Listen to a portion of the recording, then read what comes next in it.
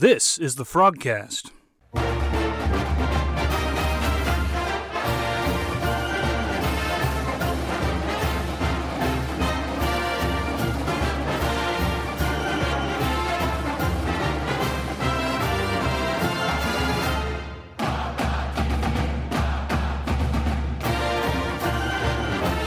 Hello, everyone, and welcome to the FrogCast. We are glad to have you with us tonight. We are going to recap the Frogs. They lost to Ohio State 40-28 in Jerry World on Saturday night. Huge ratings, big game, emotional letdown, difficult loss. We're going to talk about that, the highs, the lows, and game day and recruits, and so much more on this episode of the FrogCast. Well, as always, I have Daniel and I have Jeremy with me. The last couple of weeks, we've come into this show excited and anticipating this game. Well, it finally got here. Just as a fan, the game didn't disappoint, even though I left disappointed. Daniel, you finally got to the game. Just take me inside. What was it like to get inside a Jerry World and be there 30 seconds before kickoff? Describe your emotions. I was nervous. I was nervous on the drive over there.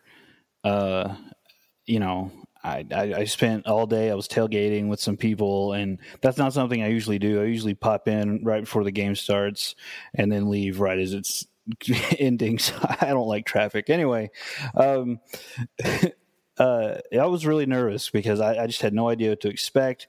There were so many Buckeyes there. It was insane. That's a strange breed of people for a good bit. Not everybody, but it was interesting people watching as I made my way throughout the Death Star up to my seat, about somewhere up in the stratosphere. And I was nervous. I mean, the start did not help. It reminded me of a typical SMU start, except this is an actual team we were playing against. So I wasn't sure what to expect, and I thought, man, we're going to get blown out of here. And then things changed, and we kind of know how the roller coaster went from there. Yes, we do. We know how the roller coaster went from there. Jeremy, I know everybody thinks you've got this luxurious life just sitting in press conferences or press boxes as waitresses bring you cocktails all game, but I don't think it's quite exactly like that. What's it like to sit at the press box at Jerry World? Well, I've been there a ton of times covering obviously TCU games and high school games. The press box is kind of in one of the corners. It's set up basically like TCU's. It's really at the a far corner of the stadium.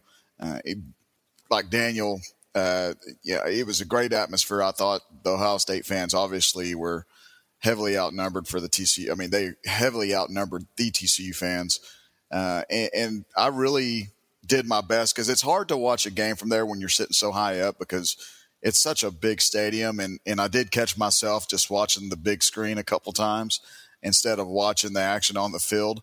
But it's fun. The press box is fun. I got to sit next to one of the top linebackers ever to play for TCU, Shannon Brazil, and it was fun sitting next to him and chit-chatting with him, talking about the game and everything else. And let me tell you, we're going to get into this later, but take it from a guy like Shannon, there is a tackling problem on this team.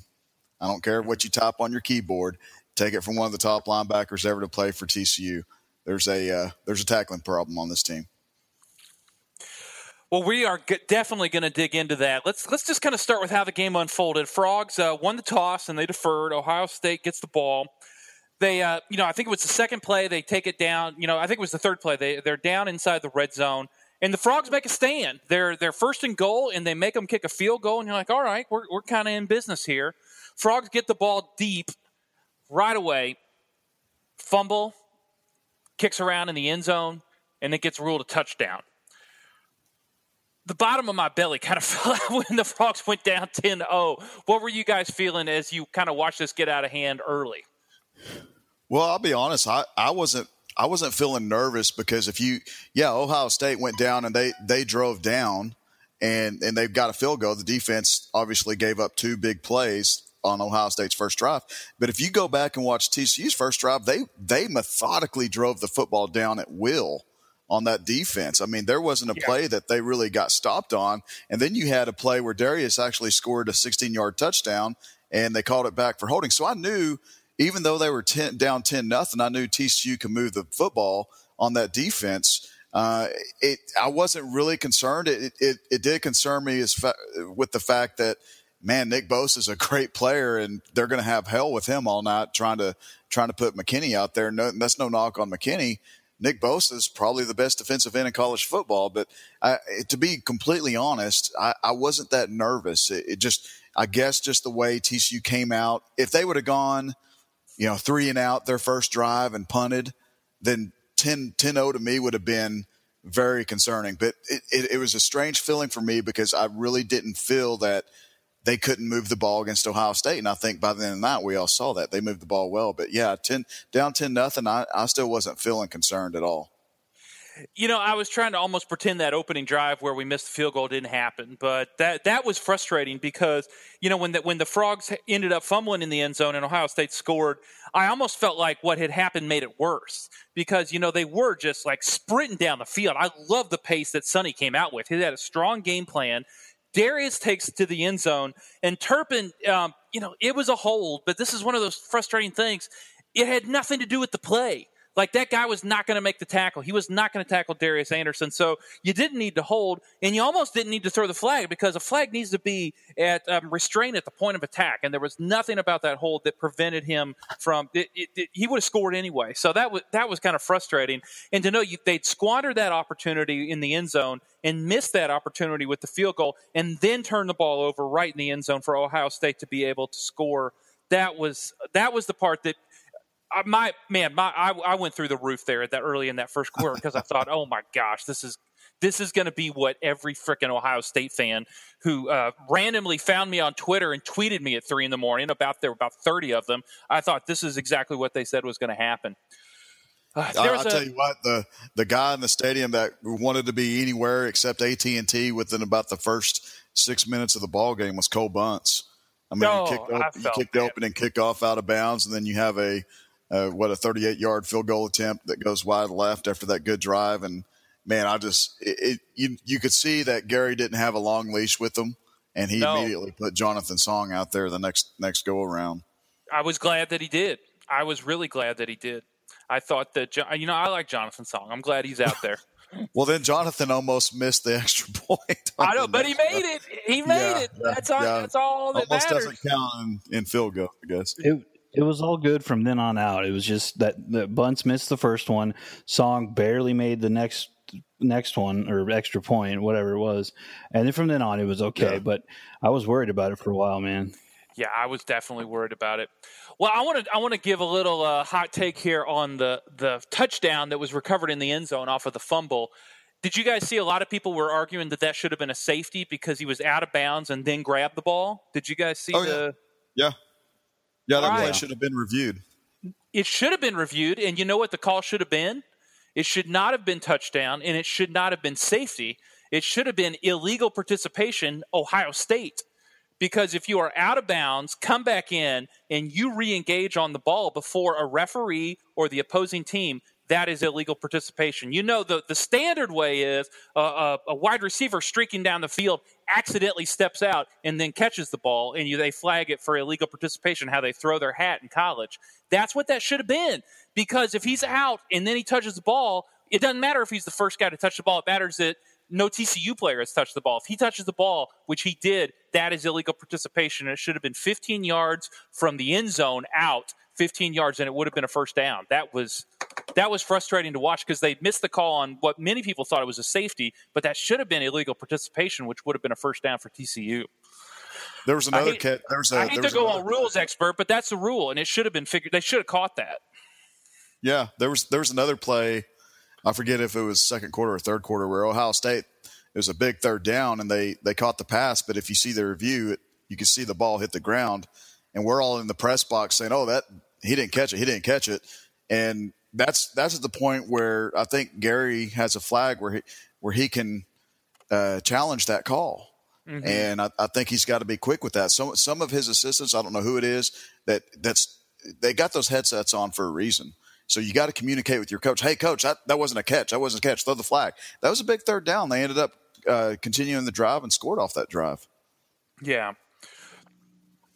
Well, let's go ahead and look at what the Frogs did do right in the first half. I love the way that they did methodically drive down, and Sheawo drives into the end zone. They get into the red zone, and they power it up. That was one of those great designs from Sonny because, they highlighted this on the television. Anthony McKinney, he's out there at left tackle. He steps back like he's going to pass block. Nick Bosa comes back on the bull rush to the outside. They hand it off to Sheawo, and he dives right into the end zone. That was great. That was a great moment for Sonny, I thought, because the scheme that he had been running, he was able to exploit a strength of Ohio State. I'm in agreement with you, but I'm going to correct you on something. That was Austin Myers at left tackle. That was Austin Myers. Okay. Yeah, because I watched, after Anthony McKinney got beat by Nick Bosa, their next drive, they put Myers in there. Myers was the left tackle not only on that touchdown, but the 93-yard touchdown by Darius and the 16-yard touchdown. And he was the left tackle when Sean threw that 51-yard touchdown.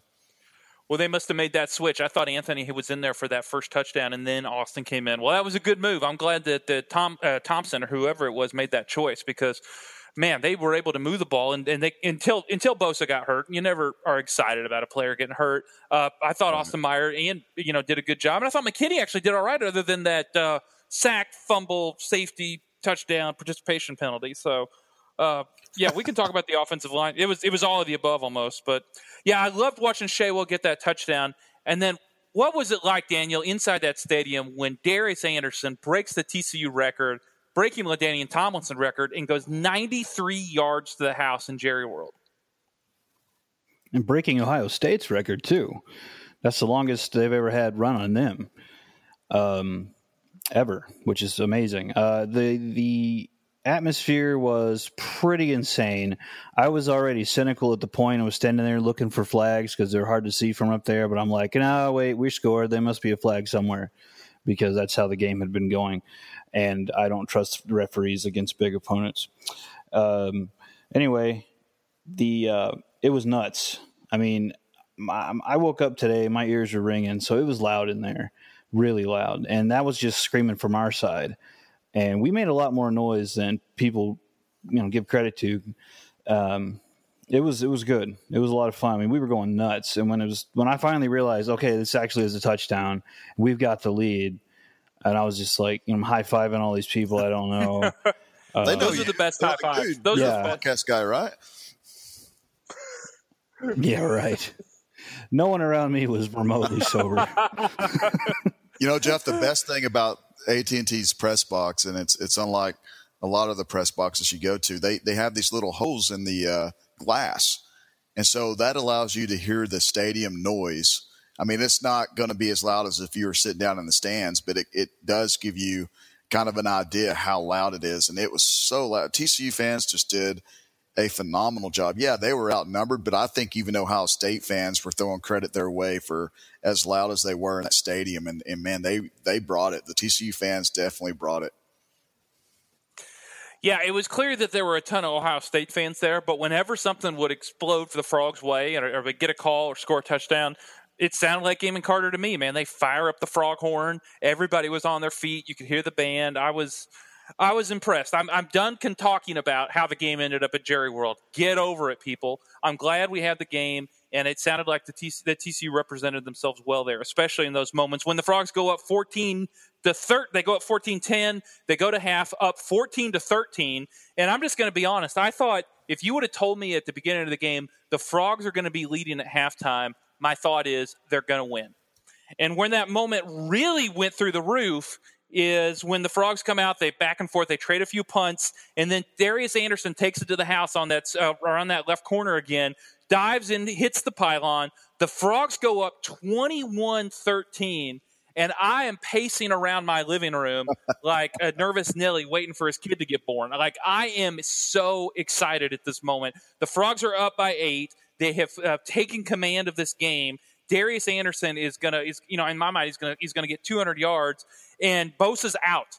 And at this moment, I thought this is it. This was like the high watermark of the season, and then everything started to change. Yep. I got it down here in my notes. So let's just get to it. I called it the fatal 4 minutes. Inside of these 4 minutes, when it seemed as if everything really started to fall apart here. Dwayne Haskins passes to Paris Campbell on a screen to the left. He goes 63 yards for a touchdown. Ohio State kicks off. They got a touchback. Sean Robinson, first pass over the middle to Jalen Reagor, 2 yards, 3-yard carry for Darius Anderson. Sean Robinson's pass is intercepted by Tremont Jones, and he carries it back 28 yards for a touchdown. Let's just stop right there. We're down to 2 straight touchdowns for Ohio State, one where he takes it to the house for 60 yards, and one where it is possibly the most unpredictable pick six I have ever seen. We all love fat man touchdowns, but Daniel, what were the fat guys around? What were the drunken fat people around you thinking when Sean Robinson pitched that pick six? It actually took everyone from up where we were quite a while to figure out what happened because you could not tell looking at the field. They already looked like ants. And it took a few minutes of a couple of replays over and over on the screen. And I was like, good Lord, I didn't know what happened. It was just ridiculous. And that's when it started to fall apart. And I'm not sure if that's when I moved. I had to move because moving helps the team somehow. This is the way sports work. And it's like, okay, I'm sitting here. Things are going bad. I better go somewhere else. So that's what I did. And I think that's when I did it or maybe it was later, but I did move at some point. That's not really. It didn't work, Daniel, because the next possession they got a stinking block punt. Way to go, Daniel. Way to go. Well, actually, I think that's when I left. Oh, okay. I take it back. And then here's the thing.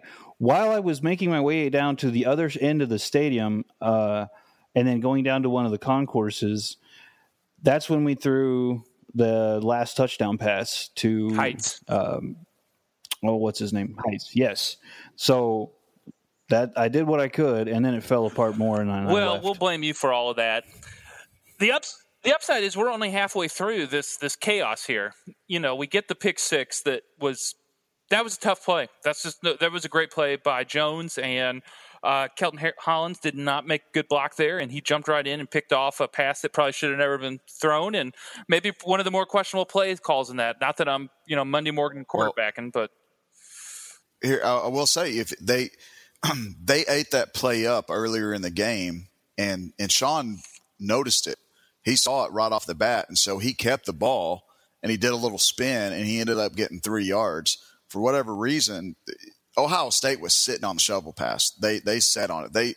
It's like as soon as they saw a certain lineman do this direction, and they knew the play was coming. There was no doubt they knew the play was coming. And the first time Sean realized it, he did great, got 3 yards. The second time, he admitted the mistake. He made a horrendous mistake and should have held on to the ball. Should have just kept the ball and taken a sack. And I think hindsight, you think he can make that decision, but when you're trying to get momentum back and you're just trying to make some plays, I think being a young quarterback, he probably wasn't thinking I need to take a sack here. He's probably thinking I need to get the guy that makes plays. I need to get the ball in his hands. So I'm not going to fault him for that. There's a lot of plays that he made that kept TCU in the game. Oh, yeah, he made a lot of plays that kept TCU in the game. That's not why we lost. That I just want to be clear. I'm offering my constructive observations. Absolutely. I am not piling on a player that I have a great amount of respect for, and a coach. But the next play is kind of where I jump back in it. So if I'm losing my stuff, the next play they kick off. Kavontae Turpin fields it, brings it out to the 9, and then they pulled the old B.J. Catalon, Cam Eccles-Louver play from the Oklahoma game in 2014, where Reagor's laying down, and he gets up, and they throw the ball to him, and he fields it, and he takes it to the house. And I'm like, we're back in it. This is it. We're right back in the game in one play. But, of course, Turpin ran out to the 9, threw it to the 12, which is an illegal forward pass, and that cost us a touchdown and pinned us back deep. It set up a punt that got blocked that, of course, Ohio State took in for a touchdown. And so that's kind of the fatal 4 minutes, in my opinion. That all happened in a 4-minute period there where they give up a long touchdown on a big play. They have the pick six. They have the touchdown called back. They have the block punt. and then they get one-on-one coverage with Nico Small and throw it deep into the corner, and they're able to score. And in that moment, and that's 3 touchdowns. And in that moment, I mean, 2 touchdowns and a touchdown call, 3 touchdowns and a touchdown that got called back for TCU. That's 21 points. That's really brutal. 20 points, actually, when they went for 2. Yeah, that's I mean, you really can't say nothing about it. I mean, you can't make those mistakes. And obviously, I mean, it was once Ohio State scored, made it 21-19. TCU obviously stopped 2-point conversion, so you still have a lot of optimism. But when they go back out and they throw that sack, Jones almost picked off a pass like that earlier in the game when they tried to run a little screen to Jalen. Well, that's what I'm saying. This defensive line for Ohio State was extremely talented because it's not only how athletic and physical they are, they're very smart, instinctful players. And he immediately saw something that was going on where they were trying to hit that quick slant. And Sean threw it right to his chest, and the guy just dropped it.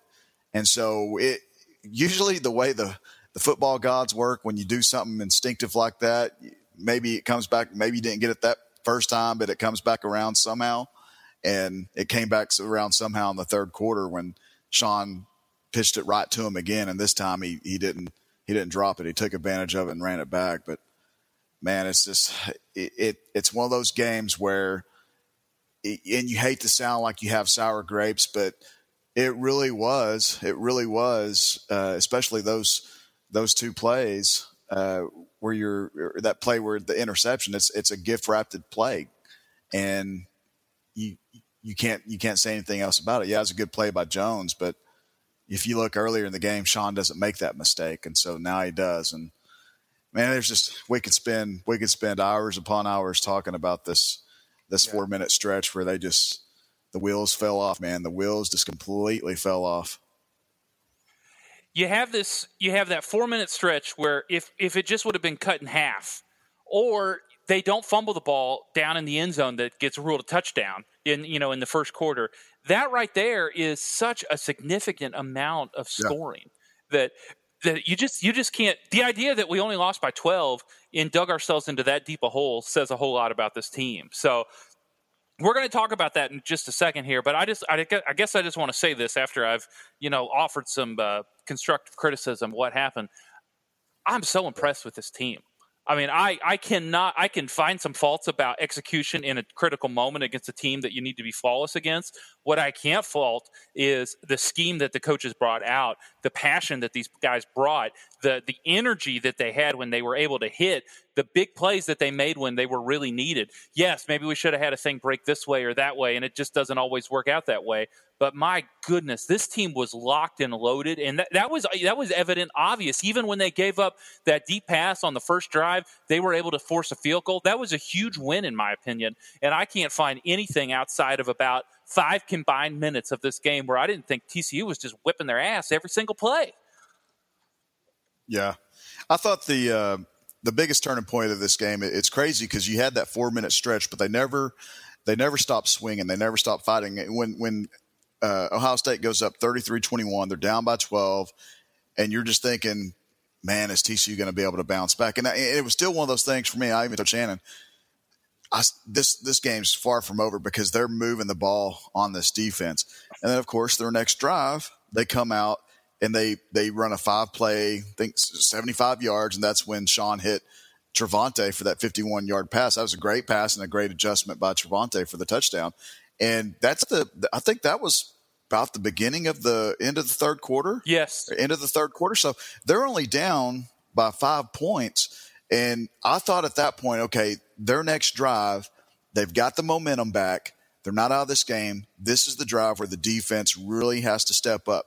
This defense right here has got to make some plays. They've got to make some tackles. They've got to do the things that they were doing in the first quarter. And you thought with the way Gary and his coaching staff make adjustments at halftime, you were thinking, okay, well, this is going to be the drive where this game changes. They're going to stop them. They're going to get the ball back, and they're going to go right down and score again.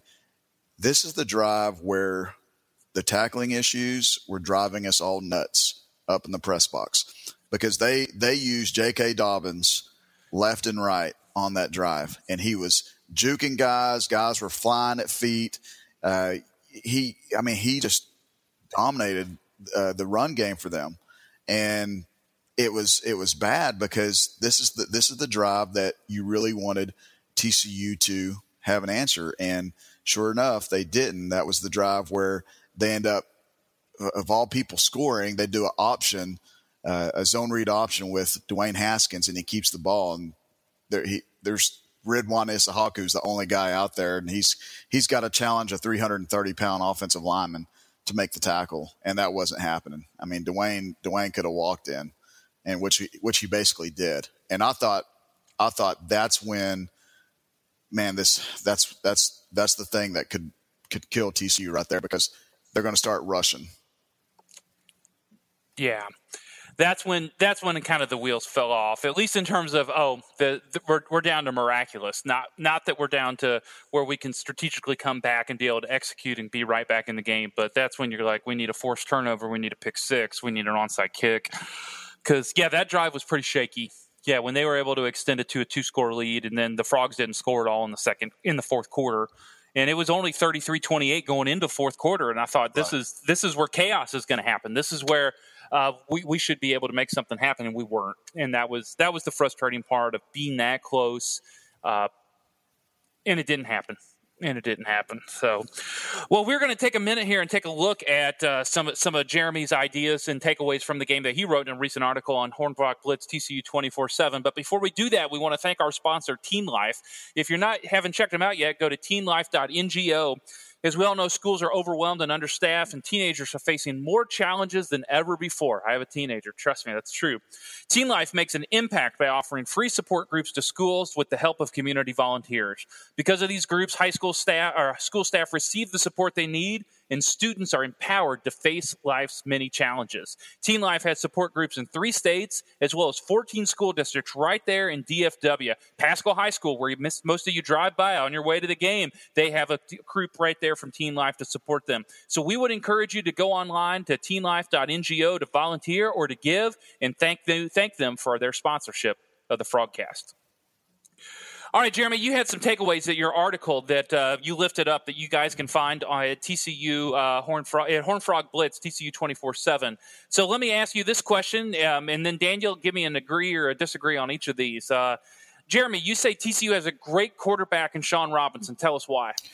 Well, I think the fact of the matter is, he made some mistakes, but there were so many great plays that he made on Saturday night that if he doesn't make, TCU's not going to be in the game. I think he looked extremely confident running the offense.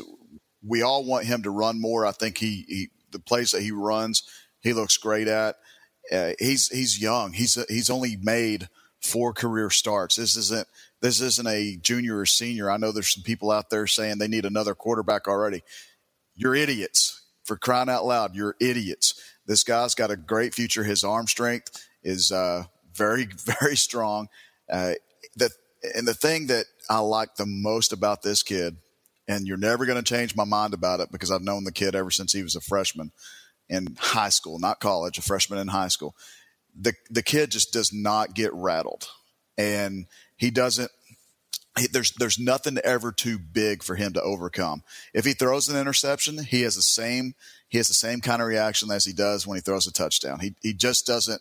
He never gets too high and he never gets too low. He's just out there leading his team. And Coach Patterson said it after the game. This kid does not care about how many completions he has, how many touchdown passes he throws. He cares about the interceptions because he wants to help the team win at all costs. He wants wins for them over everything else. But even Coach said the fact of the matter is he just does not let things get glazed over. He doesn't have that glazed look like he's in trouble. And for a young kid like him being just a sophomore, I think that's incredible. I think he's going to make a ton of big plays for TCU in the future. And obviously in just 4 starts, he's already quickly becoming the face of the program.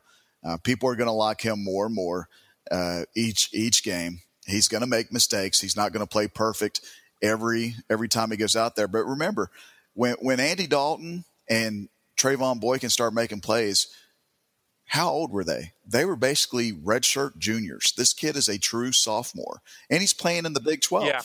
He's playing against against great competition. Last night, he did against Ohio State. Yeah, he did throw 2 interceptions. The last one was probably more of a bad read on his part than the shovel pitch. That was, he's going out of desperation. He's wanting to bring his team back, but I'm not going to fault him at that. I'm not going to fault him for the fumble because he had exactly 1.2 seconds to throw the football. Because, good gracious, you got Nick Bosa coming down, and I don't care who you are, what quarterback, if you're Tom Brady or whoever, that play right there, you could have had eyes in the back of your head, and you're still not going to miss the chance. You're still not going to elude Nick Bosa on that play. It's just not going to happen. Hey, even Quincy Carter would have got sacked. Even Quincy Carter, you're dang right. But yeah, I think just moving forward, that's why I wrote about it. I think TCU fans you've got to be extremely excited about what you got a quarterback moving forward. Daniel, you agree that we have a strong quarterback in Sean Robinson? Absolutely. I think we're going to become really spoiled with him, and then Rodgers, and from then on out, it's just I don't know why anyone would be critical of this. This is his 4th start. It was against a monster program. It was the biggest game on for the week, for the Saturday. At the stinking Death Star. What it's like that's insane to just go from starting against Southern where there's hardly anyone there, and then 2 games later, after a monsoon, now you're on the biggest stage in college football, and to be cool as a cucumber, it's just amazing. Just as a little inside joke, that was his first start against the Power 5 team. What about Texas Tech? I said it was. Okay. I said it was the joke. Never mind. Hey, the Red Raiders are 2-1 right now. Hey, I know they are. They laid the wood to Houston. I was glad about that. We're going to talk about that in a second. All right, we're going to hit one more on this article that you wrote, Jeremy. The Frogs have a tackling problem. Tell us why that's true. Well, I think we all saw it against SMU, and you can blame the weather, being wet jerseys or whatever you want to call it, but there is a tackling issue. There were several times last night the linebackers just didn't wrap up. Anytime you're getting to the second level and your safeties, Nico Small actually had a pretty decent game tackling last night. Didn't have the best of game covering, but when your safeties are making tackles, your front four and your linebackers aren't making tackles. And I'm not trying to pick on anyone in particular, but I think Rico had a pretty tough night. You're diving at feet. Garrett had a few missed tackles. Garrett, he's young, just like Sean. He's going to get better.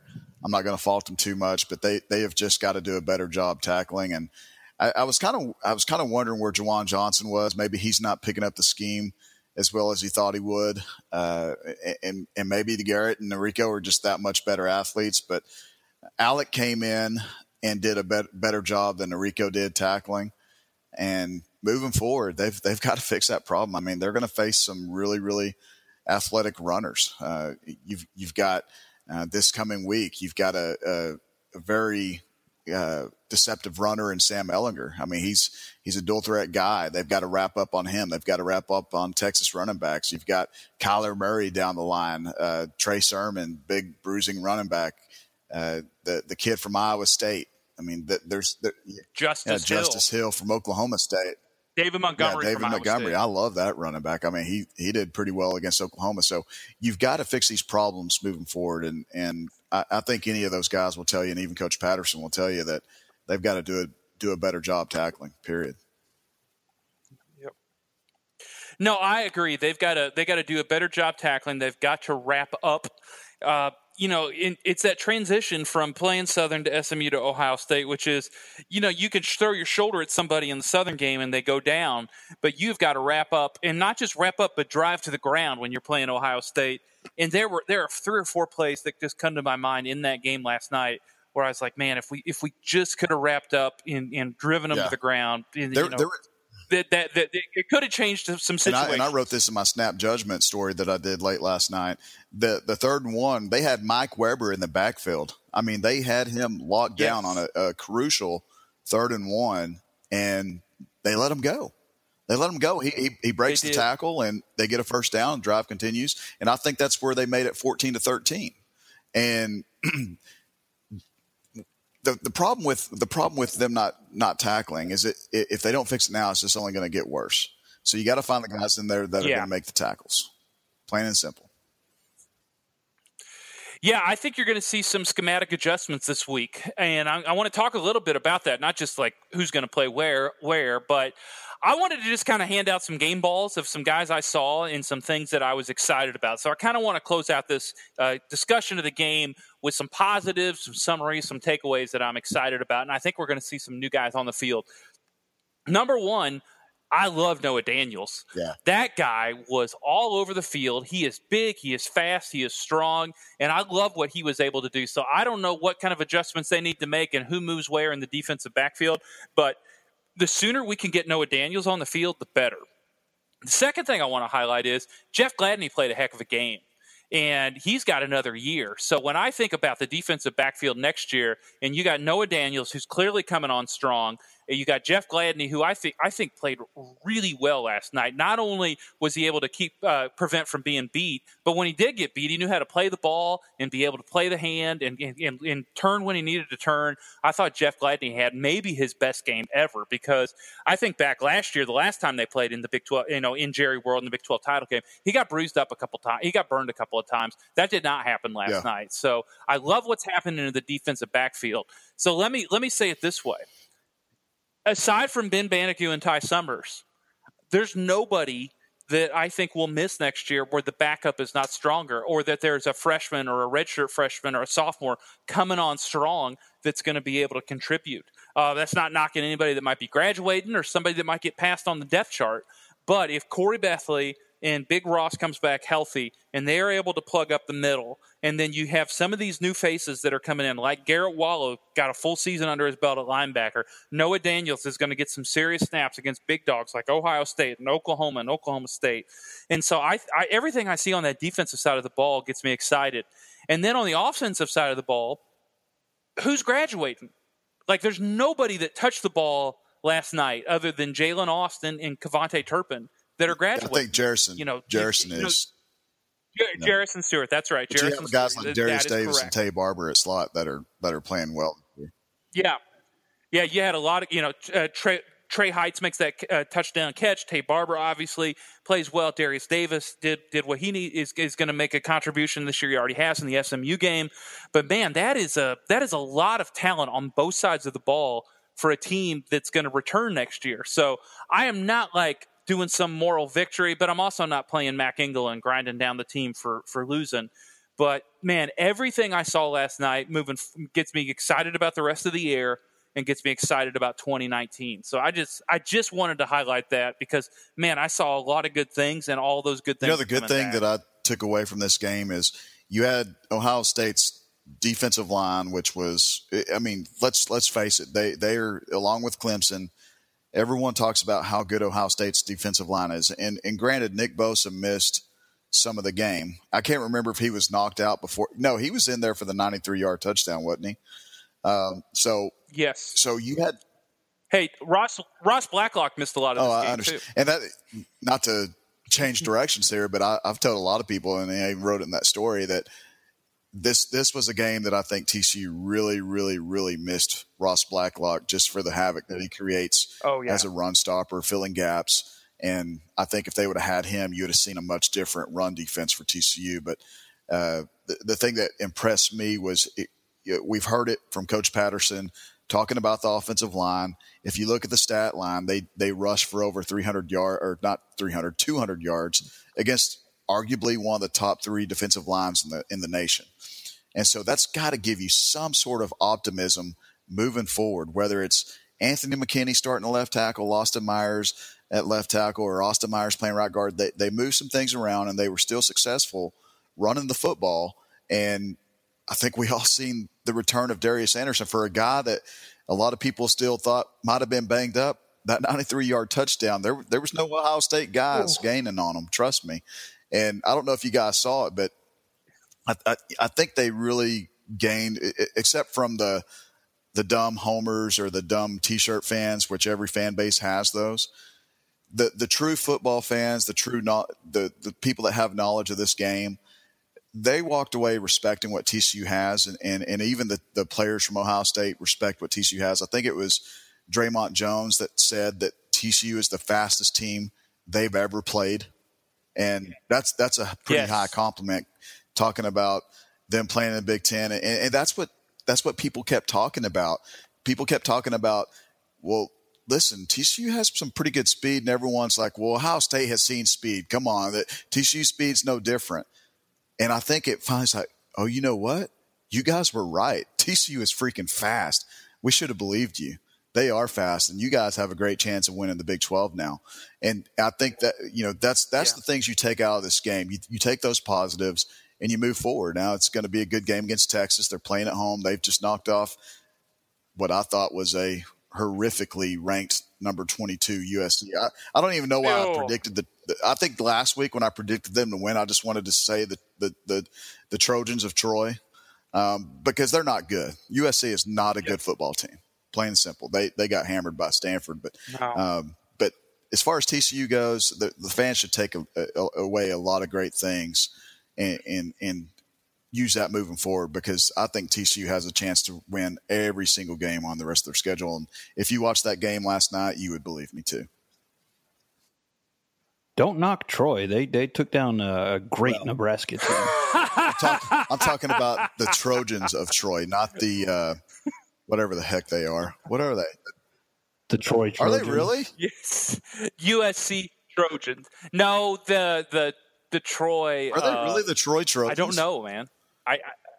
Someone Google think so. Quick. No, but there is a high school in Missouri that is their mascot is the Troy Trojans. Well, look it up. One of my good friends played high school football there. Daniel might be right. All right. I'm Googling it right now. No, he's not right.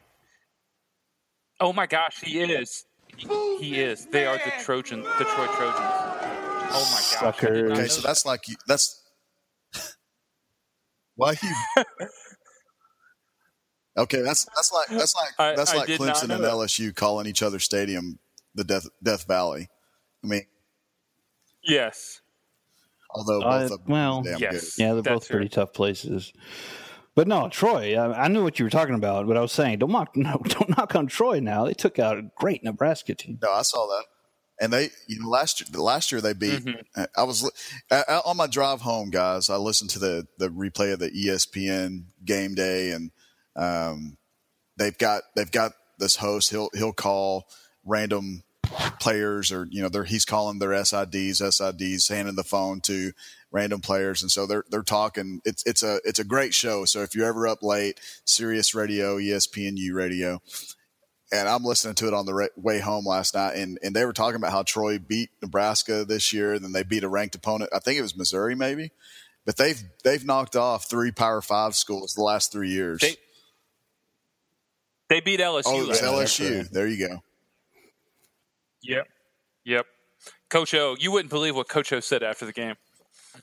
I wouldn't understand what Coach O was said after the game. I know you would not. Although they beat Auburn yesterday. Oh gosh, so.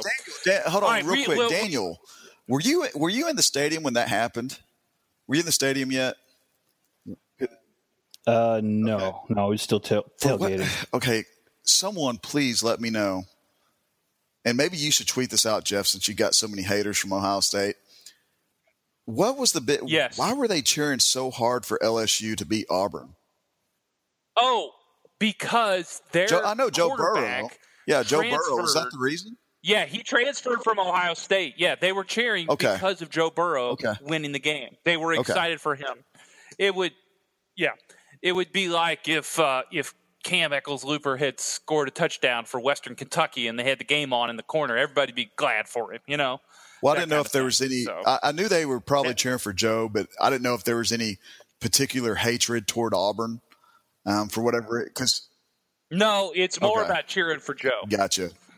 Yeah, because they were playing the highlights on the Gigantotron out there, and they were just cheering crazy. And I was talking to several people on the sideline before the game, and we're trying to figure out why is everyone freaking out every time LSU highlights come on, and because then later in the game they showed an up close of Joe, and there was a little faint cheering, but wasn't near as loud as when LSU kicked the winning field goal.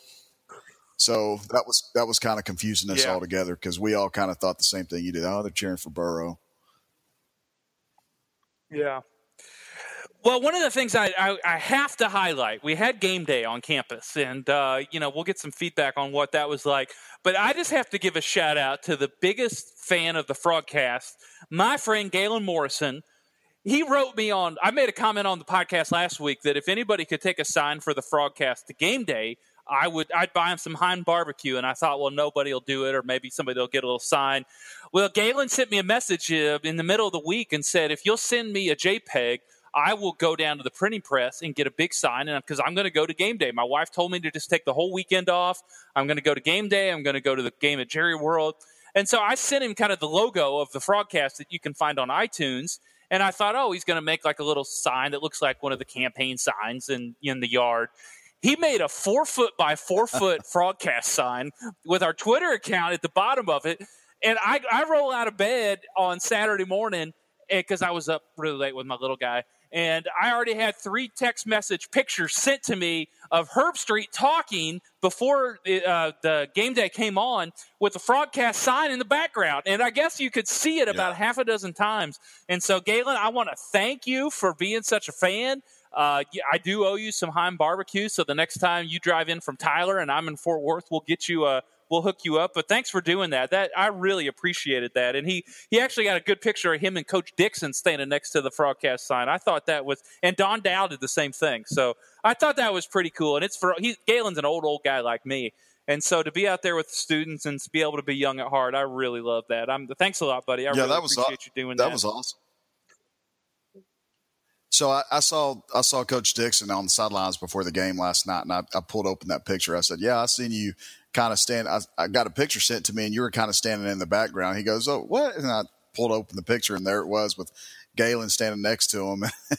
I said, see, you were there. You can't hide from any of us. And he just cracked up about it. He said, man, that's a big sign right there. I said, yeah, it's part of the podcast that we do. We'll talk some basketball for you, Coach. See, that's the cool thing. That's what makes college football great, is a guy will go to his local printing press on Tyler and print off a massive 4x4 sign of a podcast for people he's literally never met face-to-face, and drive 3 hours and get there at 7 o'clock in the morning just to make sure that his friend gets on ESPN. So that's why we love college football right there, and that's why I love TCU. Yep.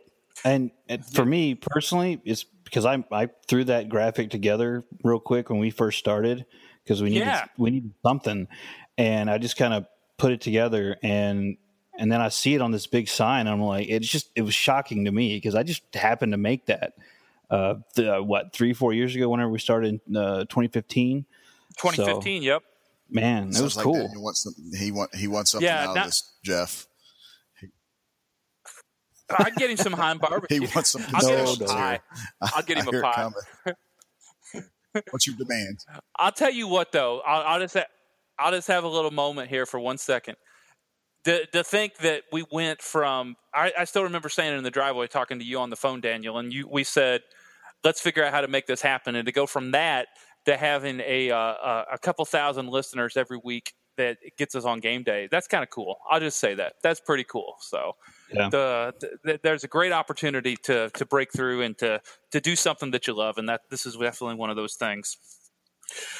Well, real quick, recruits. Jeremy, did we have anybody on campus, anybody that was able to be there for game day, or anybody that was able to come to the game? I know there was a lot of tension about what might happen if the Frogs lost.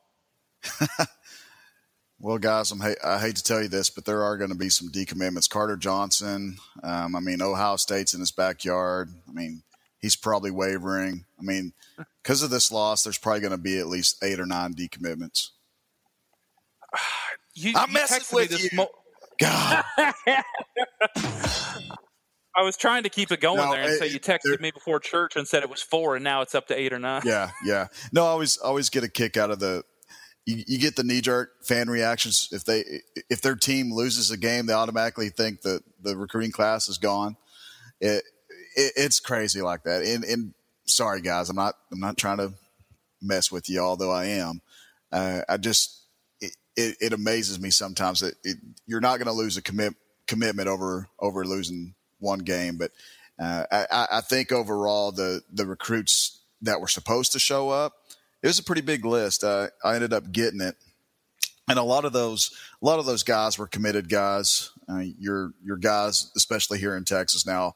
Max Duggan didn't come down from Iowa for the game, but I think some of the bigger names that are there that are still targets. Langston Anderson, the receiver out of Midlothian Heritage. You had Miles Price, the 2020 kid, the athlete out of the Colony that got an offer over the summer after really, really good camp performance. Alec Bryan is one of the top defensive ends in the state for the 2020 class. Brainard Wright from Dallas Carter is one of the top defensive tackle prospects from the 2020 class. So you could see that they're trying to already target some of these 2020 kids. Peyton Powell is another guy that had an invite. I'm not sure if he made it. I'm going to find out for sure probably tomorrow or Tuesday if some of these guys made it. The bad thing about having this game at AT&T, you can't bring them on the sidelines. You can't talk to them. Coaches can't take them around. So basically it's like if I'm a recruit, okay, Jeremy Clark's going to request a ticket. Okay, they put me on this list and I go up. They tell me at least where to go. I get the ticket and then I have to go to my seat. And that's what it is. I can't go down to the sideline. I can't go talk to the director of football operations. I can't go say, hey, can you go get Coach so-and-so for me? I really want to talk. I can't do any of that because the coaches aren't allowed to. So it's not really a personable visit as it would be if it was at TCU. But nonetheless, just to have a chance to go out there and see that game, and you saw TCU. If you're getting recruited by TCU, you're seeing how good they can play and the respect that they are getting basically nationwide today for playing Ohio State so hard, and no one really gave them a chance to win. But yeah, it ended up Ty George's another guy, the West Mesquite 2020 running back. I love that kid. Jalen Kimber was another guy that had to invite the 2020 kid out of cornerback out of Mansfield, Timberview. That I love that kid. I think TCU has a really good chance at landing him, but he's gotten a ton of interest since TCU's offered, and he's probably going to be one of the top cornerbacks in the country before it's all said and done. Cortland Ford's another one, and of course you had some more local kids that just the committed kids that came up and tried to get a good seat for the action. Colt Ellison, Wyatt Harris, those kids that are local kids. But all in all, man, I think it was a pretty good list of guys that had a chance to come up there and see the game. And like I said, I should know more by Monday or Tuesday for the guys that had a chance to make it up there. That sounds good. That's a lot of good recruiting info right there. So to close out this segment, we want to kind of just really quick go through. We got about 10 minutes here. Look at some of the games that happened this weekend. Each of these can kind of be summarized in a sentence or two. North Texas smoked Arkansas. And it had the greatest punt play I've ever seen in my life. Did you see that, Daniel? The fake punt, fair catch. Yeah, I agree. That was probably one of the coolest things. And how they fell for it. I mean, how stupid are you? He didn't move his arms. He didn't wave it off illegally. And they didn't blow any whistles. So are they that dumb? I guess so. If you read I get someone did a story. Because someone interviewed them after the game, and they were talking about. Yes, I saw that. Yeah, so it was basically a full production. I mean, you had to have because usually when that kind of stuff happens, the offense is already starting to step on the field with the coaches, and they're starting to work over the plays they're going to run. But I think one of the stories I read is that the defender from Arkansas even said something to the returner about, wonder why that ref isn't blowing his whistle. So he didn't do anything. Oh man! And so the returner just starts walking toward the sideline, then just takes off running. I mean, just craziest play ever. Man, North Texas 3-0, man. 3-0. Seth Luttrell. Swap them out with Baylor, please. A couple other quick games. Oklahoma State was an underdog at home to Boise State, and Mike Gundy did not like that. Oklahoma State 44, Boise State 21.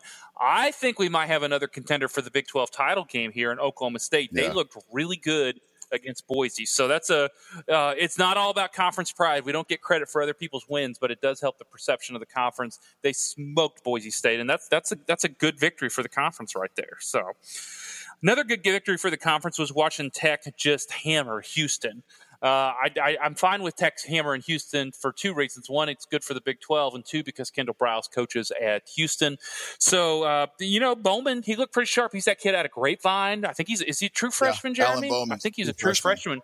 Yeah, he looked really good. He's a kid that I had a chance to watch a few times in his high school career, and he was a 4-year starter at Grapevine too. He started as a freshman in high school. And what was unbelievable to me is like the kid didn't really start getting offers from the Power 5 schools until right before his senior year. And I was just thinking, what the hell are teams waiting for? This kid is amazing. He's got a great arm. He's poised. He's got great size. And Texas Tech got a good one, man. He's going to be a good player for them. Yeah, I think so too. He's a good player. And, let's just give credit where credit's due. If you want to be a quarterback and you're not obsessed about making the playoff, go to Texas Tech. Patrick Mahomes threw 6 touchdowns today for the Chiefs. Is that right? And then, what they were able to do yesterday against Houston, they look pretty darn sharp. And then the Frogs travel this week to Austin. Texas beat USC. That's not a very good USC team. We don't even know how good a Texas team is, but we also don't want to just totally denigrate it. USC was ranked. Texas beat them. They beat them pretty soundly. And the Frogs traveled down to Austin this week to take on Texas. So let's hear from both of you guys real quick here. What do you think the Frogs are going to see when they go down to Austin? We don't have to put a prediction on the scoreboard here, but what do you anticipate in the game in Darrell K. Royal this Saturday? Stomping a mud hole. You think, Daniel, the Frogs are going to be able to bounce back from a tough game physically as well as mentally? Do you think they're going to be able to put themselves in a position in just 1 week to go down and beat Texas again? Yeah, if they, I'm not worried about Texas. I mean, it's going to be a mental thing. They might have a slow start, but if they can do that, what they did against massive players and with a lot of talent at Ohio State, Texas has a lot of on paper talent, but I'm just not that worried about it. And I could be wrong. That would suck. But we just keep getting better and better. That's all there is to it. What about you, Jeremy? Well, this is the game that's been circled on Texas's calendar for over a year. I mean, this is the game. Yeah, they want to beat TCU in a very, very bad way. TCU has completely embarrassed that program the last 4 years. And there would be nothing better to let the nation know that Tom Herman is the guy at Texas if they could somehow pull off an upset. I think TCU is going to start slow. They are going to be coming off an emotional game against Ohio State. This is going to be an electric crowd for Texas. It's not going to be like it was at AT&T where you're going to have 35,000 TCU fans cheering for you. You're going to have a lot smaller number, plus you're going to be playing against a crowd that's probably going to be close to what it was for USC last week. This is another ranked opponent that they've got coming in. Texas has a lot of confidence now that they've got to win against a team that has a pulse. You still have that Maryland loss, and you still have that win against Tulsa where they were extremely lucky to come out of there with a win. But they put it all together against USC, but this is going to be a different team. This is going to be the most athletic, most physical, fastest. And if TCU can somehow get out fast, then it's going to be another lopsided win for TCU. But if they start out slow and they keep Texas in the game, then I could see this game becoming closer than what I thought it would have been maybe before the start of the season when I saw both teams through the first couple of weeks. But it's a scary game. It's a scary game. I don't think TCU's going to lose, but I think it's a scary game. My incoming hot take is TCU is going to win, and they're going to drop the hammer in the first quarter. They're going to be so focused and so locked in that they will bring the pressure against Sam, and that I think that offensive line is going to come to play. So I expect heavy doses of Darius Anderson and Jalen Reagor in the first quarter, and I anticipate I think it's going to be like 21-3 at the end of the first quarter, Frogs. And then what they do from there is just a matter of running out the clock. So I'm going to go TCU big, and I'm going to go TCU jumps on them early. So we will all find out about that here this Saturday as the Frogs travel to Austin. So real quick here, let's do some pick'em for some games I got on my radar for next week. Daniel, Alabama A&M, the Tide are a 24.5-point favorite. Do the Aggies cover? What was the spread? 24.5 points. No. So you okay? Bama by 25. Yeah, at least. I mean, Aggies looked a lot better against Clemson, but I don't think Clemson is quite as good as they've been given the credit for. And not that Ole Miss is any good, but they just blew them away. And that was Peach Bowl-esque. Yes, that was, what was it, 60-something to 7? And Ole Miss scored on their first play, I think it was. Mm-hmm. So that's the only time they got, it was like a fluke they got the score. And Alabama seems to be on even another level than they have been before with this new offense, the kind of thing they got going on. I guess it's the new quarterback mostly, but it's unreal. And they should be excluded from the playoffs because it's not fair. Jeremy, who do you have, Aggies or Bama? Bama. Yeah, I've got Bama as well. I got Bama big. The joyless murder machine will just steamroll them. That's my working theory. All right, Jeremy, pick real quick. Kansas State versus West Virginia. Who do you have, K-State or WVA? West Virginia. Daniel? Country roads. I'm with you. West Virginia wins. Oklahoma State and Texas Tech. Daniel, who do you have, Tech or Okie State? I'm going to have to go with the Pokes. I'm going to go with the Pokes as well. Jeremy, you going to make a 3 for 3 or are you going with Tech? Give me the Pokes. Give you the Pokes. I've got the Pokes. The Pokes are favored in every game until Bedlam, the second week in November. So winning that game against Boise really does set up well for them. Then finally, a game that is kind of going to determine who's going to be in the basement of the Big 12. And I think I'm going to go out on a limb here. Kansas, who is on a 2-game win streak, is playing Baylor. Baylor got beat by Duke. Baylor is 1-2. Kansas is 2-1 with that 2-game winning streak on the line here. Give me Kansas. Give me Kansas big. Baylor is like a 7.5-point favorite against Kansas. There's no way in the world that that's going to stand. Give me Kansas over Baylor. Baylor's going to go defeated in the Big 12. Daniel. Same thing. Kansas something's turned around there. I don't know what it is, but it's amazing. And also Rutgers is trash. Rutgers is trash. Did anybody catch Joey Galloway this morning on College Football Live where he said with a wide open Big 12, with a wide open Big 12, keep your eye on Kansas. He literally said that. Well, he's an idiot, but he's not wrong this time. He's not wrong this time. Jeremy, Kansas or Baylor? Where's the game at? The game is in, I think it's in Waco. Okay, give me Kansas. Give me Kansas. All How right, good is Nicholls State? Has anyone looked at their record? I don't know, but they beat Kansas. They beat Kansas turns around and beats Central Michigan 31-0, and then they slaughter Rutgers, which isn't saying a lot, but they slaughter them. They slaughtered them as much as Ohio State slaughtered them. Yeah. So okay, I was wrong. It is in Waco, but it's a 9.5-point spread. Baylor is favored by almost 10 points, 9.5-point favorite against K-State. That is send your kids to college line right there, man. Give me the Jayhawks, give me the 3-point lead, give me the 3-game win streak, and give me Kansas over Texas again this year.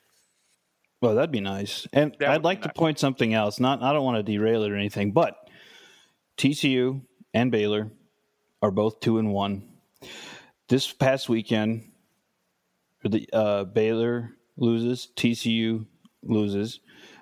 TCU loses by 12. Baylor loses by 13. What's the big difference here? We were playing Ohio State and they were playing Duke. Yes, and that was supposed to be funny, but it did not work out at all. Oh. My delivery sucked, but the point is they lost to Duke. I got a task for you, Daniel. You need some cricket drops. You need to get the cricket going. That's a good point. There's going to be something me or Jeff say down the line that you're not going to laugh at, and you're going to be ready to punch that button, and you're going to have your moment.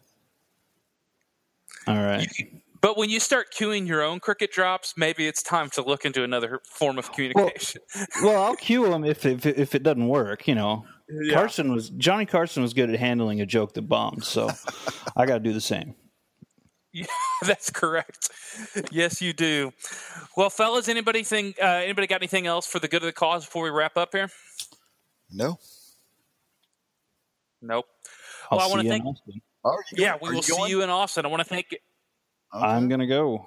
Nice. I'm going to be in town for the Oklahoma game, guys. So about that. Real quick, Stephon Wright may be here for the Iowa State game. Oh, okay. Great. He's the kid out of L.A., right? Nice. Are we sold on Iowa State yet? I mean, they lost to Iowa, but they. Well, they played well against Oklahoma, but that's kind of a rule because they had a backup quarterback making his first start. Who does Iowa State have this week? Iowa State this week. I need to keep this Yahoo Sports app up. Iowa State is playing Akron, so they'll get their win. Excellent. Yeah, Iowa State plays Akron, and then they come to Fort Worth. So Akron. Mm-hmm. Is that a rescheduled game? No, that was Nebraska. Yeah, that was Nebraska-Akron. Did you see Akron beat Northwestern? Yep.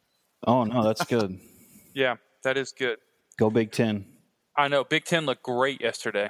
Great. So, well, I want to thank everyone for listening to the FrogCast. If you haven't yet, please go on iTunes or your podcasting app and subscribe to us. We would love for you to be able to get our content delivered right into your phone every Monday morning during this football season. And also give us a rating or a review. We would really appreciate that. It goes a long way to let people know about our podcast and get the word out about who we are. Follow us on Facebook. Follow us on Twitter. Please like, retweet, share our content, get the word out there about what's going on. There's a lot of good places where you can find information about TCU football, but you're not going to find the inside info from the program like you are right here at TCU 24/7. Go to hornfrogblitz.com and join us today. You will not regret it. So for Daniel Southern and for Jeremy Clark, I'm Jeff Mitchell. Thanks so much for listening to the podcast.